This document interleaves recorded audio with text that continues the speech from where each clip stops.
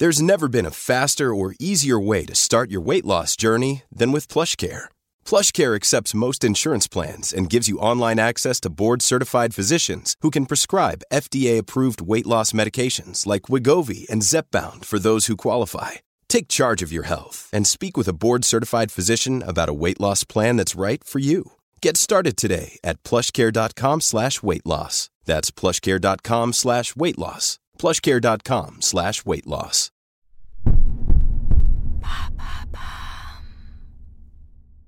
Could you be genetically immune to COVID? Thanks for asking. COVID has swept the globe, sparing very few. In fact, some people have had COVID multiple times. But there are some lucky people who have never had it, even if they work or live with infected people. Now, according to research from the University of Oxford and the University of California, this might be due to a particular gene mutation that effectively makes them immune. Well, sort of. Does this mean that they can't ever catch COVID? It's a bit more complicated than that. At first, scientists believed that some people might be completely resistant to COVID, like the superdodgers, people who are immune to other viruses like HIV, and no matter how much they're exposed to it, they'll never catch it. But it is a bit different, however, with COVID. Scientists analysed DNA from more than 1,400 people who were completely asymptomatic, and they discovered a gene mutation that helps a person clear out the virus so fast that their body doesn't have a chance to develop symptoms. In other words, they do get the virus, but they just don't have any symptoms. How do they do that? These never-COVIDs, as they're being called, are able to do this because their bodies are ready with the right defence the moment they're infected.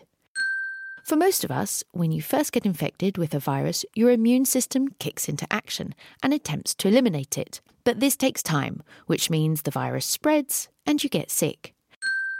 But for people with this particular gene mutation, their immune system is ready to go with just the right response, and they can eliminate the virus before it spreads and before symptoms have time to develop. Why does their immune system work like this?